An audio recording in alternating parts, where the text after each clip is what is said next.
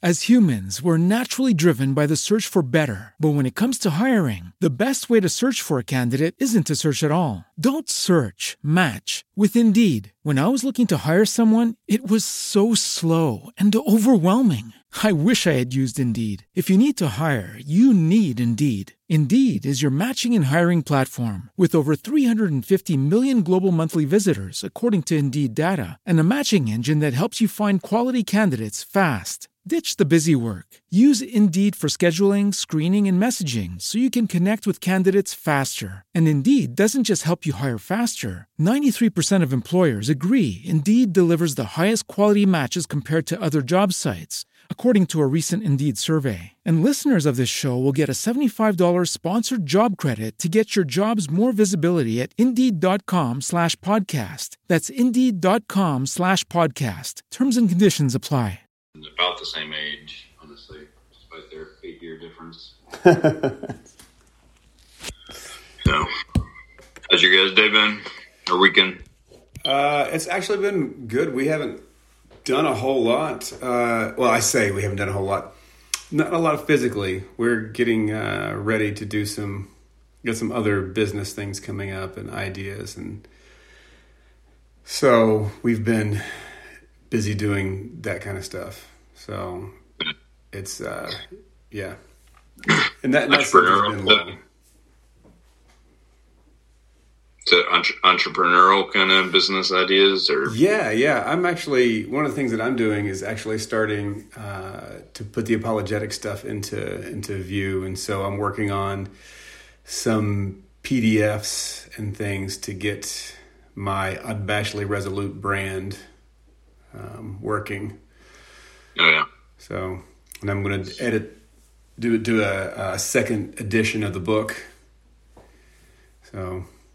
Nice. Yeah. And so I'm doing a PDF on 6 of the most, not the most common, but 6 of, I think, the most, probably the most common logical fallacies we see in the everyday, and kind of tackling those. But I tackle them from a Sherlockian perspective. So it's not to get political or it's not to get weird with them. In a sense, I create Sherlock scenarios where these logical fallacies happen either to criminals or to Sherlock, and he's able to navigate through them. So it's kind of a twist on how I see apologetics being used and things. So it's like the primer. Yeah, you mentioned some of that, but it is what's needed, man. I mean, just kind of 21st century approach towards apologetics, and I think your push on imagination, being infused with it,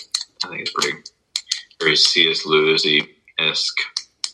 Yeah. Nina and I were having a conversation, and she was like, she was kind of saying, so how does the apologetics thing work with what you're doing with literature and philosophy and things? I was like, well, basically, I'm trying to become C.S. Lewis.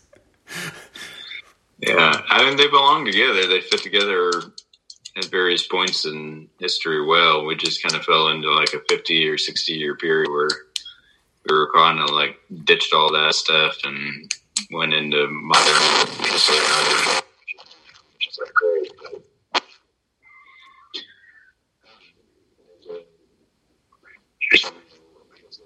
Hold on a second there.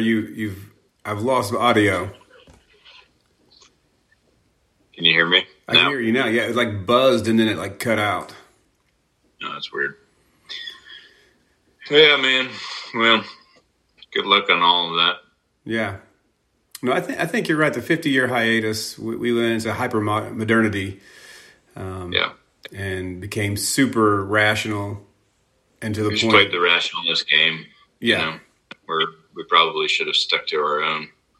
And then we went to sterility, where it's so dry that it can't actually sustain itself. And then we went to postmodernism, which is like, there are no limits, there are no categories, go. Yeah. So you always truth will out, as the old saying goes. Truth always. We always find a way back. Yeah. To truth. And so no matter how far somebody pushes this way, the pendulum always swings, and hopefully we catch it when it's on the swing, and that right thing. I'm gonna flip on a light, see if I can. I feel like I look rather dead.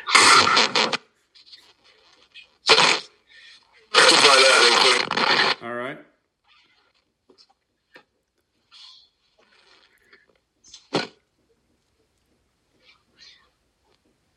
Yeah, it's a little bit better. Okay, yeah. As there's felt like I was a little Tim Burton-y for my taste. We watched a little bit of New Girl, and there's an episode where one person tells a character he looks like a wood carving of himself. So. Yeah, like I said, that's what I feel like that today, actually. So. Right. Oh man. So I was thinking, as those of you that we're just jumping into this. This is the Jack and Baron Show, and I'm Wes Mullins. I'm Randy Hardman, and we're just kind of rabbit trailing and going on some topics that are near and dear to us, or things that we're wrestling through, and we wrestle through it together. But so we're finishing up Frankel and the Verum Fabula group, the Verum Fabula Fellowship. And I didn't know if you had any thoughts on, I don't know if we really finished up Frankel or not. We kind of hit some things, but I just wonder if there's anything else lingering there that you were like, coming from a sociological background, is there anything still lingering in Frankel that's on your mind?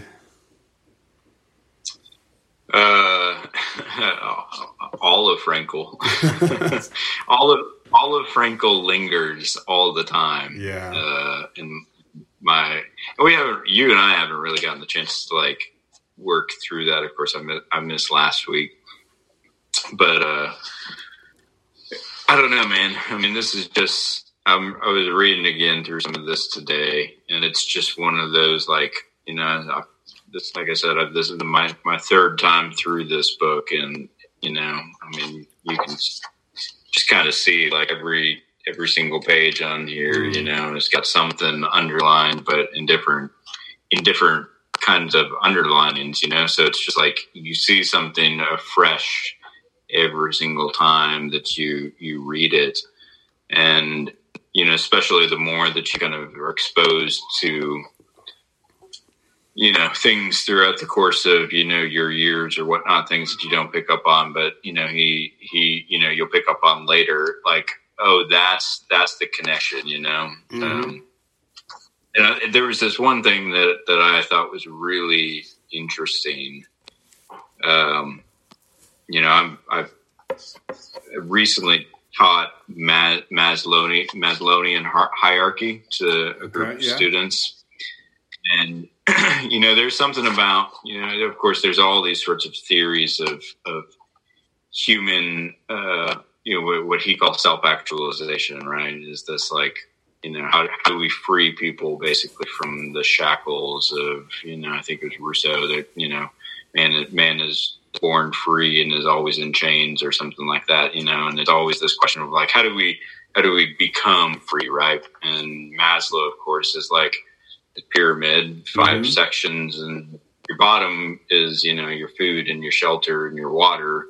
And then, you get that, and then you move up the ladder and you hit, self-respect and esteem. And then, the top pinnacle is like self-actualization, where you can be who you were meant to be. And I think they say like 1% of people, or less than 1% of people ever like really reach that. Right. And the interesting thing is, like, I remember when I was teaching that, and I thought, I'm not sure that's Christian.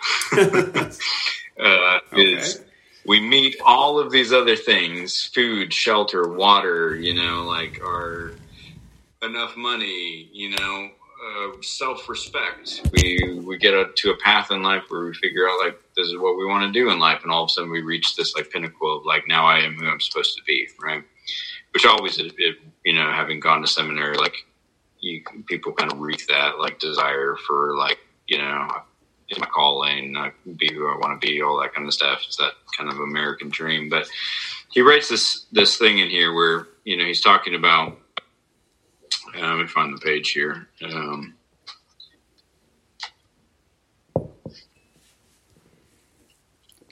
Of course, I've lost it now.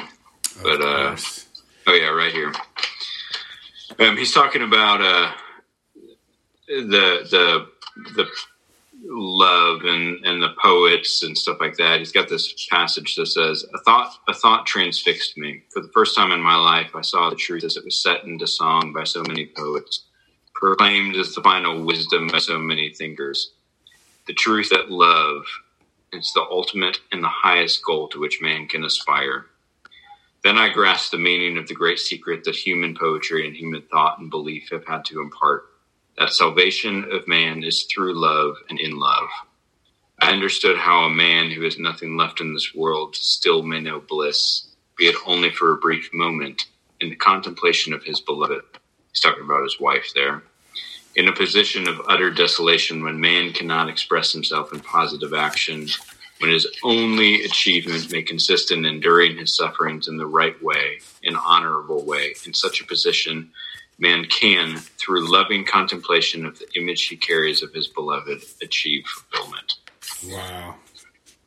And I was just like, concentration camp, Frankel. He's talking about this moment where like he's walking down these train tracks and, him and the other prisoners are just, their minds are not with their duties. It's with the people that they love, and he's thinking of his wife and he's like, I don't even know if she's alive, but we're having this conversation and we're thinking, and she's speaking to me and I'm speaking to her. And even goes so far as to say, like, honestly, it wouldn't even matter if I knew that she was dead or not, which she was, but he was like, the fact is, like, that's where love does not stop at death. And, for him to say, like, when you grasp that image, right, when you grasp love, that purity of love in that time, that's where... Judy was boring. Hello. Then Judy discovered ChumbaCasino.com. It's my little escape. Now Judy's the life of the party. Oh, baby, mama's bringing home the bacon. Whoa, take it easy, Judy. The Chumba life is for everybody. So go to ChumbaCasino.com and play over 100 casino-style games. Join today and play for free for your chance to redeem some serious prizes. ChumbaCasino.com. No purchase necessary. Void where prohibited by law. 18 plus terms and conditions apply. See website for details. Man's fulfillment is actually met. It's just a stark contrast from Maslowian hierarchy, because they should be at the very bottom of that, right? No shelter, no food, like no safety. There's no safety, like all of that is stripped away. And yet they've been able to, like, in this moment at least, like, reach that top pinnacle. And I just thought, like, yeah, that's what Christian theology is. That's what faith teaches, is that honestly, all of those other things, and it's not to say that we shouldn't pursue those things, but all of those other things are not the prerequisites for being who God has called us to be. I mean, I'm just thinking about the Chesterton putting out all the paradox within inside Christianity: to live is to die, to get is to give, and the up is down. It's this notion of everything that we can systematically figure out about how life works.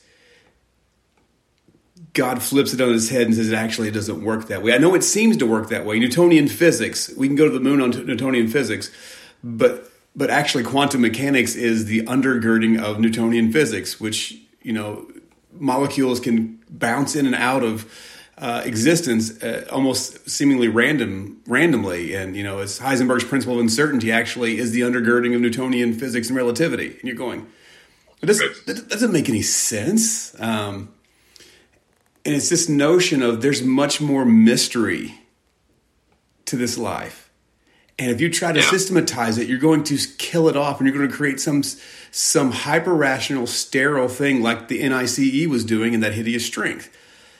I think about, Philostrato was talking to Mark Studdick and that hideous strength, and he says, can you imagine mountains so sharp they would pierce you?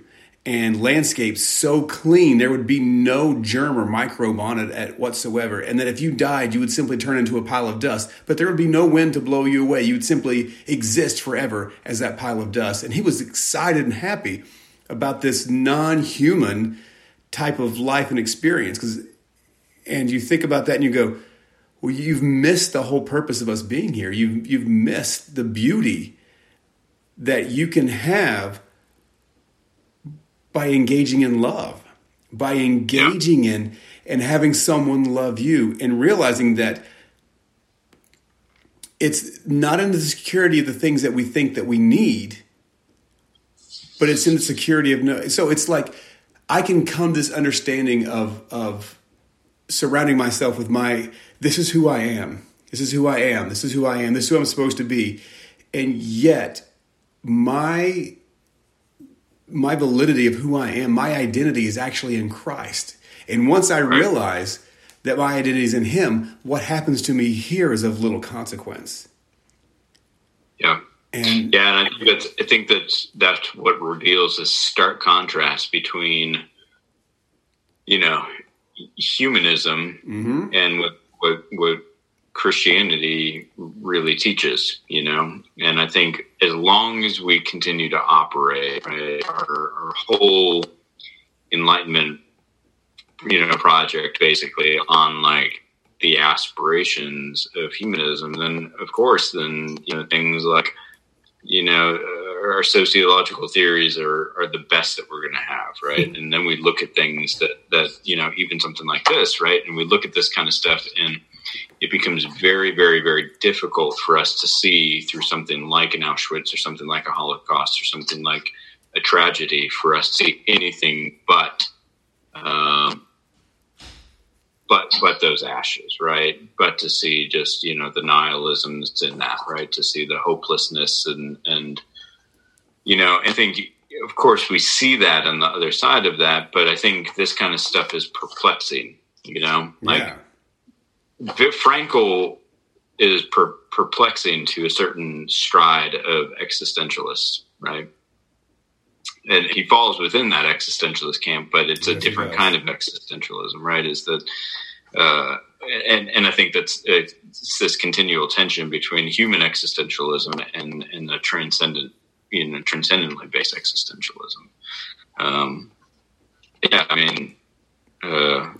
Well, humanism on its face, and even nihilism on its face, isn't robust enough to withstand the questions of human existence and the meaning of existence. It can't bear the weight of it, and it falls underneath of it. Even David Foster Wallace, the famed atheist, said, if you're not living for a purpose or reason, you don't have some teleological thing undergirding you that you can fall back on, then why not commit suicide? Why allow yourself to go through any suffering? He said, unless you have the Four Noble Truths, unless you have Jesus Christ, unless you have the Torah or Allah or something deeper than yourself, then this is a foolish game, and why put yourself through it at all? There's no benefit to it. Yeah.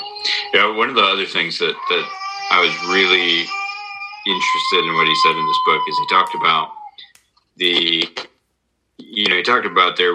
there are certain people that just like they've lost all hope, and he was like, those are frustrating people. He said the ones who are far more frustrating are the people that are naively optimistic all the time. I thought, oh my gosh, I can resonate 100% with that. Growing up in the church and still being a part of the church and stuff like that, there's this disparity where you don't want to be like, in the midst of tragedy and difficult, woe is me all the time. There's a gravity there that just doesn't seem like, okay, you can remove from this. Like you become stuck and there's nowhere to go, ever. But there's the ones, that just, are stuck for a moment, but just continually say like, continually beat the drum of like hope and all this kind of stuff that's after that. And I guess there's this, I have tattooed here, of course, like Memento Mori, right? And sometimes people think that that's like a despair, that's hopeless. And I think, you know what? No, it's not that. It's realism, right? And I think that's what I really like about Frankl is that his approach towards meaning and transcendence is not based on idealism. It is based in reality. Right. He doesn't say, like the nihilists do, like there's nothing to put our hope in. There's the optimism, is worthless. I think even Ernst Becker said, there is a difference between, being a pessimist and being a nihilist, basically. Is that being a pessimist, at least there's room for hope in that, being a nihilist, there's just, you got nothing, and I'm like, I think when you read Frankl, you kind of catch some of that where like Frankl is not saying, he's not giving us like everything is going to be okay. You never hear that in Frankl, that everything is going to be okay. You hear him say, sometimes it's not okay. And that is okay. And I think that's a massive message. I mean, because I sit here and, somebody once asked me, in the midst of just some life stuff that's happened to us, we'll sing sometimes in church, that song that, just talks about the goodness of God over and over and over again. I'm trying to remember the lyrics of it, but, you're so good to me, good to me. But it was like, how do you feel about that song? And I thought, I struggle a lot with that song, because I think being part of being a human and being part of, committing yourself to the Christian journey is recognizing that Jesus is going to let you down, and that it's not always goodness that happens. And, God knows if we came to some of these people and said, oh, it's going to be okay, right. Like we're giving people false messages that don't really accord themselves well with Christian theology. But the opposite side of that is you don't want to say, let's poo-poo on anything, all meaning, all hope, throw it out the door, because he says those are the people that don't survive. Right. If you don't have, so I think that there is a way to, so if I get this right, you're talking about people who, no matter what happens, they are, what you're saying, seemingly burying themselves head in the sand and just going, I refuse to think this bad thing's happened to me, and kind of moving past and just going, it's all good, without ever being introspective and going, hey, this sucks. This thing hurt. It was either that or people who haven't experienced that kind of darker side of life, who want to come to people who are in kind of the midst of something. And people that will walk up to the gates of an Auschwitz, right, and go back home. It's like, what messages do they convey to the people inside? And I think that's a continual challenge for us. That most of us are, you or I or anybody, no matter what has happened to us, we're probably never going to ever find ourselves in a situation like this. But, what would we say to those that are in a situation like this? If we could, one thing could be said, what would we say? I don't think that we say. Would we say it's going to be okay? It's going to be all right, Or would we say it's not going to be all right? Or is there that middle ground, the middle place to give hope in the midst of reality? Lucky Land Casino, asking people, what's the weirdest place you've gotten lucky? Lucky? In line at the deli, I guess? Aha, in my dentist's office. More than once, actually. Do I have to say? Yes, you do. In the car before my kids' PTA meeting. Really? Yes. Excuse me, what's the weirdest place you've gotten lucky? I never win and tell. Well, there you have it. You can get lucky anywhere, playing at LuckyLandSlots.com. Play for free right now. Are you feeling lucky? No purchase necessary. Void where prohibited by law. 18+. Terms and conditions apply. See website for details. Okay, round two. Name something that's not boring. A laundry? Ooh, a book club. Computer solitaire, huh? Ah, oh, sorry. We were looking for Chumba Casino. That's right. ChumbaCasino.com has over 100 casino-style games. Join today and play for free for your chance to redeem some serious prizes. ChumbaCasino.com. No purchase necessary. Void where prohibited by law. 18 plus. Terms and conditions apply. See website for details. I think you have to give. I think that you have to give hope. I always think about Nelson Mandela. In prison for 27 years or whatever, 17 years or 20 some number like that, and he came out completely healed of the torment and giving forgiveness. Now, that was a process, and I think that's what we're getting at here is that kind of optimism has to come from a process. If you just wholesale optimism and it hasn't been earned in a sense, and you're just giving it away and saying, hey, it's going to be all right, but you have no idea what the process of getting to that all right point is, I think that might be different than going, hey, I've been in prison, I've been this, and here's the process of finding joy in hope through adversity. There is a way to find hope in adversity. But you're going to have to reconcile the fact that you're in adversity, right? And so there's some sort of ground in there where it's like you have to acknowledge that you're in the grief. Well, like what you say is that pointing out that it's the joy, right? It's the I don't want to say our affection, but that's as close as I can come right now. That our joy is what we're after, right? How we process things, how we think about things, how we evaluate whatever it is that's happening to us seems to be a far more secure ground to convey hope in than the circumstances, right? Yeah, because the circumstances, and this is where I think people are sometimes often confused, right? Is because people sometimes think joy is going to be connected with your circumstances. So we want to give you hope that your circumstances will change and you'll find joy after that. And I think what books like this do or say, your circumstances may never change. Right. As they said, they didn't know. For all they thought, every day was going to be like the day before. It's going to be like the day before and the day before, all the way until they eventually died, And people will come, and say, well, it looks like it's about to end. And everybody would say, well, yeah, we've heard that like a million times before. We don't believe it, right? And it's like when you lose that, but yet they still found meaning to live day after day after day after day, even though they believed that it wasn't ever going to end. How do you do that?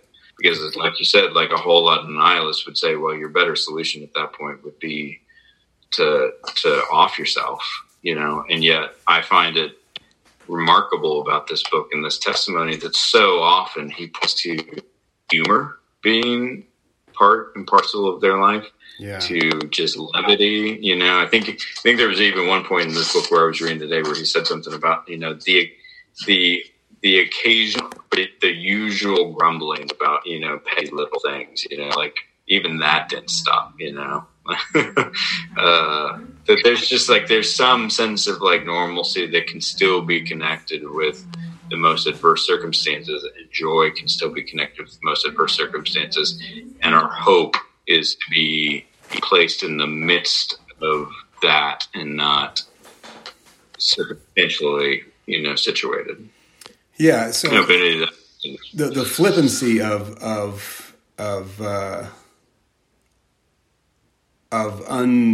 sort of unearned hope of going, it'll be fine, instead of going, these are where I find myself. Where can I find the joy of the Lord here? Where can I find this? And then how can I implement that into my life? I think that's because he talks about humor here in page 44, which to me is one of the most the whole thing's amazing. I'm like you. I've read it 100 times, not 100 times, but I've read it. But there's one thing on page 44 where he says, the attempt to develop a sense of humor and to see things in a humorous light is some kind of trick learned while mastering the art of living. And I'm like, that applies to anybody's circumstance. It's like, is that levity you're talking about. Oh, okay, this is bad. I can grumble and gripe about silly stuff, or I can learn to find humor. And when I learn to find humor, suddenly life gets a little easier to live. Yet it's possible to practice the art of living even in a concentration camp, although the suffering is omnipresent. To draw an analogy, a man's suffering is similar to the behavior of gas. If a certain quantity of gas is pumped into an empty chamber, it will fill the chamber completely and evenly, no matter how big the chamber. Thus, suffering completely fills the human soul and conscious mind, and no matter whether the suffering is great or little, therefore the size of human suffering is absolutely relative.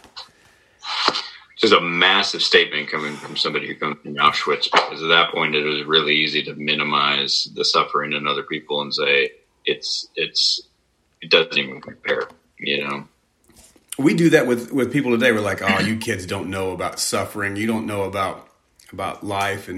And yet, when someone is not apprised of a certain amount of suffering, and the minute that they contemplate a situation into this causes pain, I'm suffering, and they place the meaning of suffering on an event, or an event brings about the introspective notion, I'm suffering, it fills the entirety of the body. It's like stubbing your little toe. Suddenly the entire body is filled with pain, and that's all you can focus on is that little toe. But the thing is, the capacity of our consciousness and the capacity of our being, there is no limit to our capacity of suffering. It just continues to fill the box and fill the box and fill the box, and it fills it evenly. Whether there's a little bit, one drop, or there's thousands and 10,000s of gallons of suffering, it fills the box the same. And that's just it's an amazing introspective notion, to have empathy for others. Like you said, that is just incredible, because when you come out, you realize that. So there's this notion that Donald Miller had. He says there's several kinds of characters in a book. He goes, there's the hero, there's the villain, there's the everyman, there's the victim, and there's like one other. He says, what's interesting is the victim never gets to transform. There is no transformation for the victim.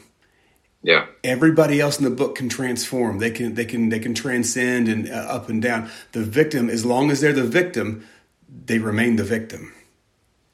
But if you can have that empathy and go, I've had suffering, but other people have had suffering as well, that also gives you the freedom to come out of the victim into something that is akin to flourishing.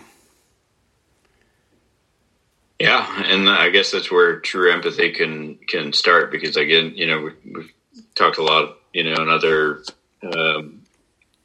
podcasting groups about one for ones, you know, but this is an example of, if we are saying that person's suffering has to be one for one, you know, then, you know, whoever therapist you're going to work with better have experienced the same kind of crap that you have in your life. You know, the pastor that you go, you know, learn under better have experienced the same kind of thing, you know, and I think that it, you know, like even as a parent, you know, you're a parent, and you know that it's easy sometimes to trivialize your kid's suffering. Right. Absolutely. That somebody is just like your 2-year-old. Let's just even say your 2-year-old, right? That you take something away from them and it's just like, blah, right? It was a part of being a parent that's kind of humorous about that, you know? Yes. And it is. But you have to recognize that, like, those are full emotions that just went into, like, that's real. I mean, imagine if you were as an adult to feel that depth of emotion, right, over anything, you know, it would just be like, oh my gosh, you know, like, that deserves some compassion, you know, even just to realize it. Now, of course, like, luckily children don't remember anything, so you can laugh a little bit about it, but in this light, but in general, it just means, like, yeah, I mean, thank God for people like Frankl who can not write about, not say, here's what I went through, therefore, you know, hell with the rest of you guys, you got nothing to complain about. You know, we have a guy who says, here's what I went through and here's what I learned.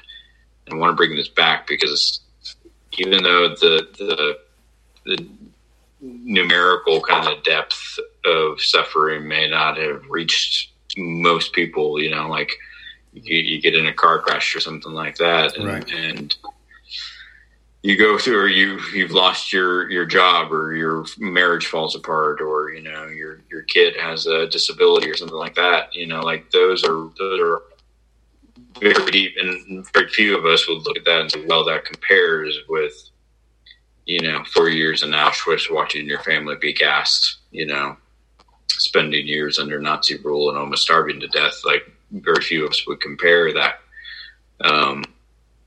in depth to a one for one, and yet he comes back with lessons and says, like, we're all in this together.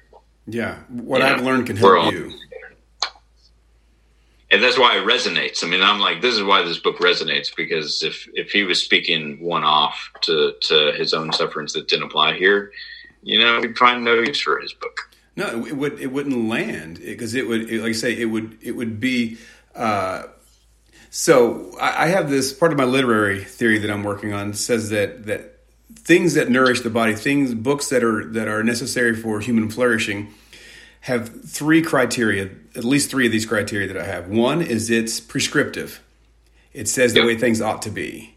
It's descriptive. It says the way things are. And it's prescriptive and says the way things can be or will be if certain things are followed. And so I think Frankl's like, hey, this is the way things should be. Here's the way things are. But here's the way things can be. And he gives that circumspect presentation to go, my logotherapy works for SS guards, it works for Jewish prisoners, it works for a single mother, it works for whoever's looking for purpose and meaning. Logotherapy works. It actually helps increase human flourishing. But if it didn't, and you said it only works for Auschwitz prisoners, then it would be of no use to the rest of the world, and it wouldn't be a 12 million copies sold. Yeah. Yeah, yours has that little sticker on it too. Yeah, it does. Now, it's very specific. Have you read Man's Search for Ultimate Meaning? I have not. It's the sequel. It is straight up.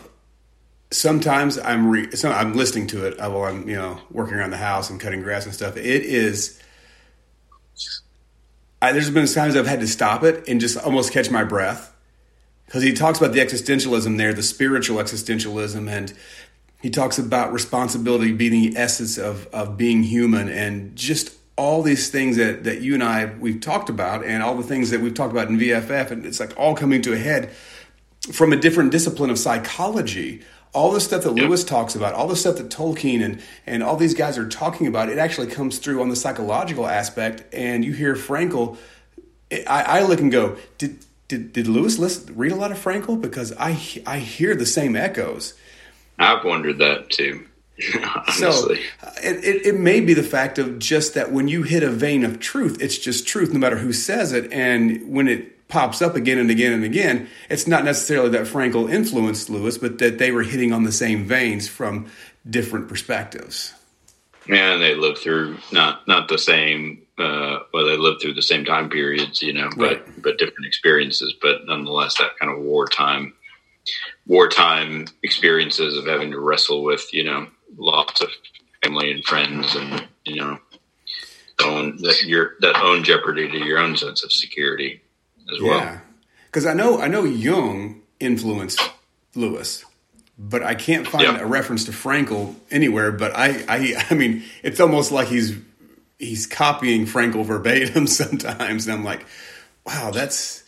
I think you're right, though. I think that there's a hit on the same kind of truth. Of course, Frankl too. We have to remember that Frankl was reared in psychoanalysis, and of course, you see Freud all over Lewis. Him engaging with those concepts and stuff like that too. Yeah. So I'm sure that that's where some parallel is as well. Is exactly. Even though Frankl is no Freudian, there's still some of that. How does the past? How do your events in your past speak into who you are now? Man, Frankl deals with Freud, I think, almost systematically in a knockdown argument with Freud, and basically says that you can't be the thing you're repressing. Like he's talking about sexual repression, And he says that if a building is made of bricks, you wouldn't say also that the builder is made of bricks. And to say that your psyche is just made up of repression is not to say that you are made of repression. Right. And he says that you can't even say, Frankl begins to say, you can't even say yourself or myself, because you're not made up of yourself. You are self. And it's this different concept. And suddenly you're just like going, my gosh, is that Lewis? Because that sounds so like the sum of the whole, the sum, not the sum of the parts.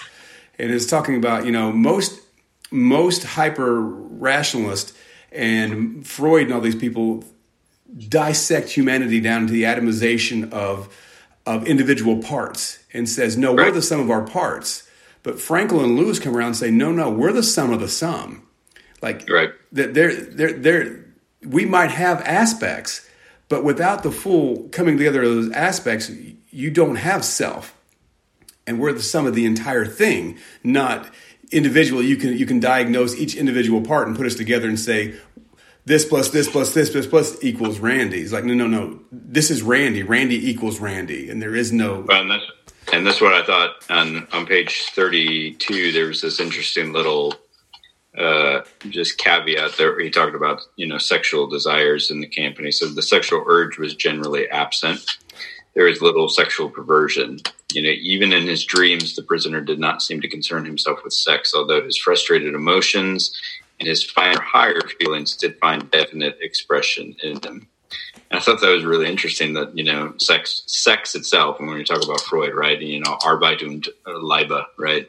Work and love basically are what man is, made drives to do, right? And here Frankl is saying, like, and of course he's saying this too. I mean, the irony, of course, is he's saying this under a gate that says "Arbeit macht frei." Oh my gosh, I hate that phrase. Make you free. And he seems to be saying, like, sex. No, of course, the Freudian term is love. Liebe, but there's kind of reductionistly. Freud meant a lot of sex, sexual repression, all that kind of stuff, right?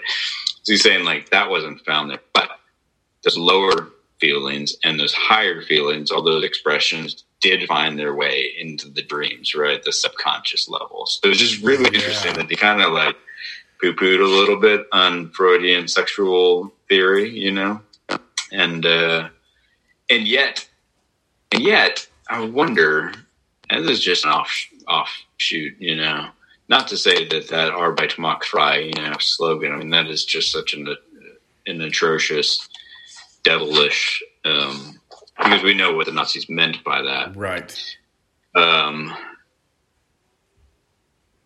But Victor seems to be pointing out that, like, there was some sense of, like, continual purpose, continual duty, that they still continued to go out and do this kind of stuff day after day after day after day.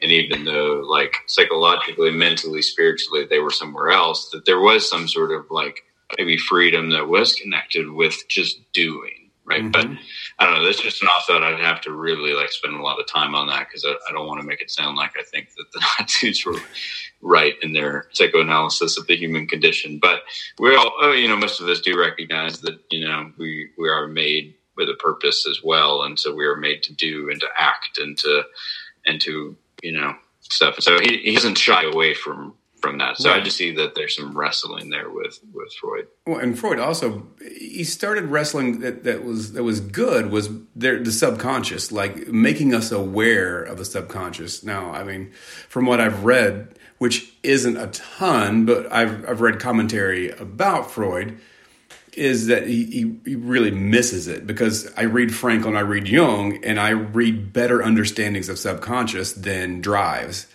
these repressed drives. And you read even Frankl in Man's Search for Ultimate Meaning, he says there is unconscious, there is subconscious, and there is preconscious. And you say, oh, wait, what? And you say... And he's like, we can't even understand who we are because we can't plumb the depths of the unconscious. And there's more unconscious about us than there is it's conscious. So for us to even say, like you mentioned earlier, I'm going to be who I'm supposed to be. if there is more buried in our unconscious self than that we can't even introspectively look at, we have no clue really in that who we truly are. We can see types and shadows like a paper fire or paper snow, but to actually tap into what we truly are, then we're lost unless we have some other thing to guide us. Mm-hmm. So I don't know. This dude, I'm telling you, that Man's Search for Ultimate Meaning is just a beast of a book.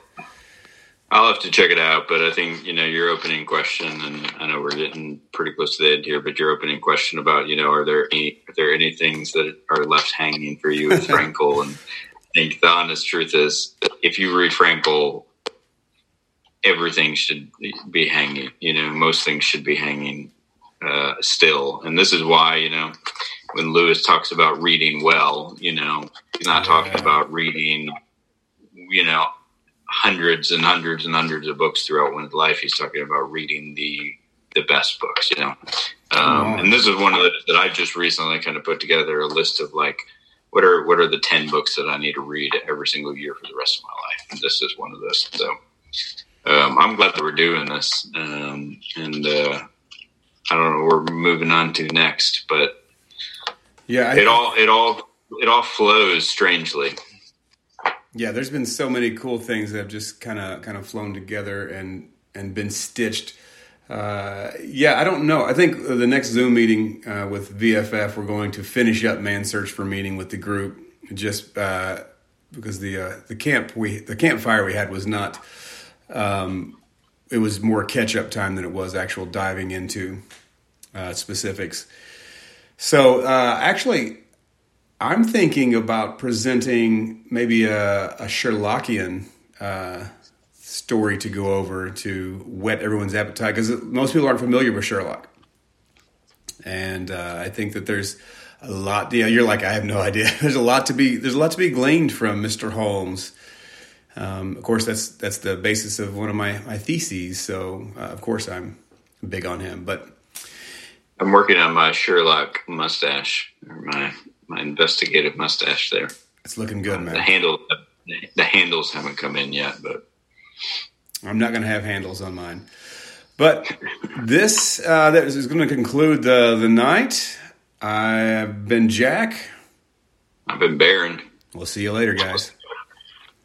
Hello, it is Ryan, and I was on a flight the other day playing one of my favorite social spin slot games on ChumbaCasino.com. I looked over at the person sitting next to me, and you know what they were doing? They were also playing Chumba Casino. Coincidence? I think not. Everybody's loving having fun with it. Chumba Casino is home to hundreds of casino-style games that you can play for free anytime, anywhere, even at 30,000 feet. So sign up now at ChumbaCasino.com to claim your free welcome bonus. That's ChumbaCasino.com and live the Chumba life. No purchase necessary. VGW. Void where prohibited by law. See terms and conditions. 18+.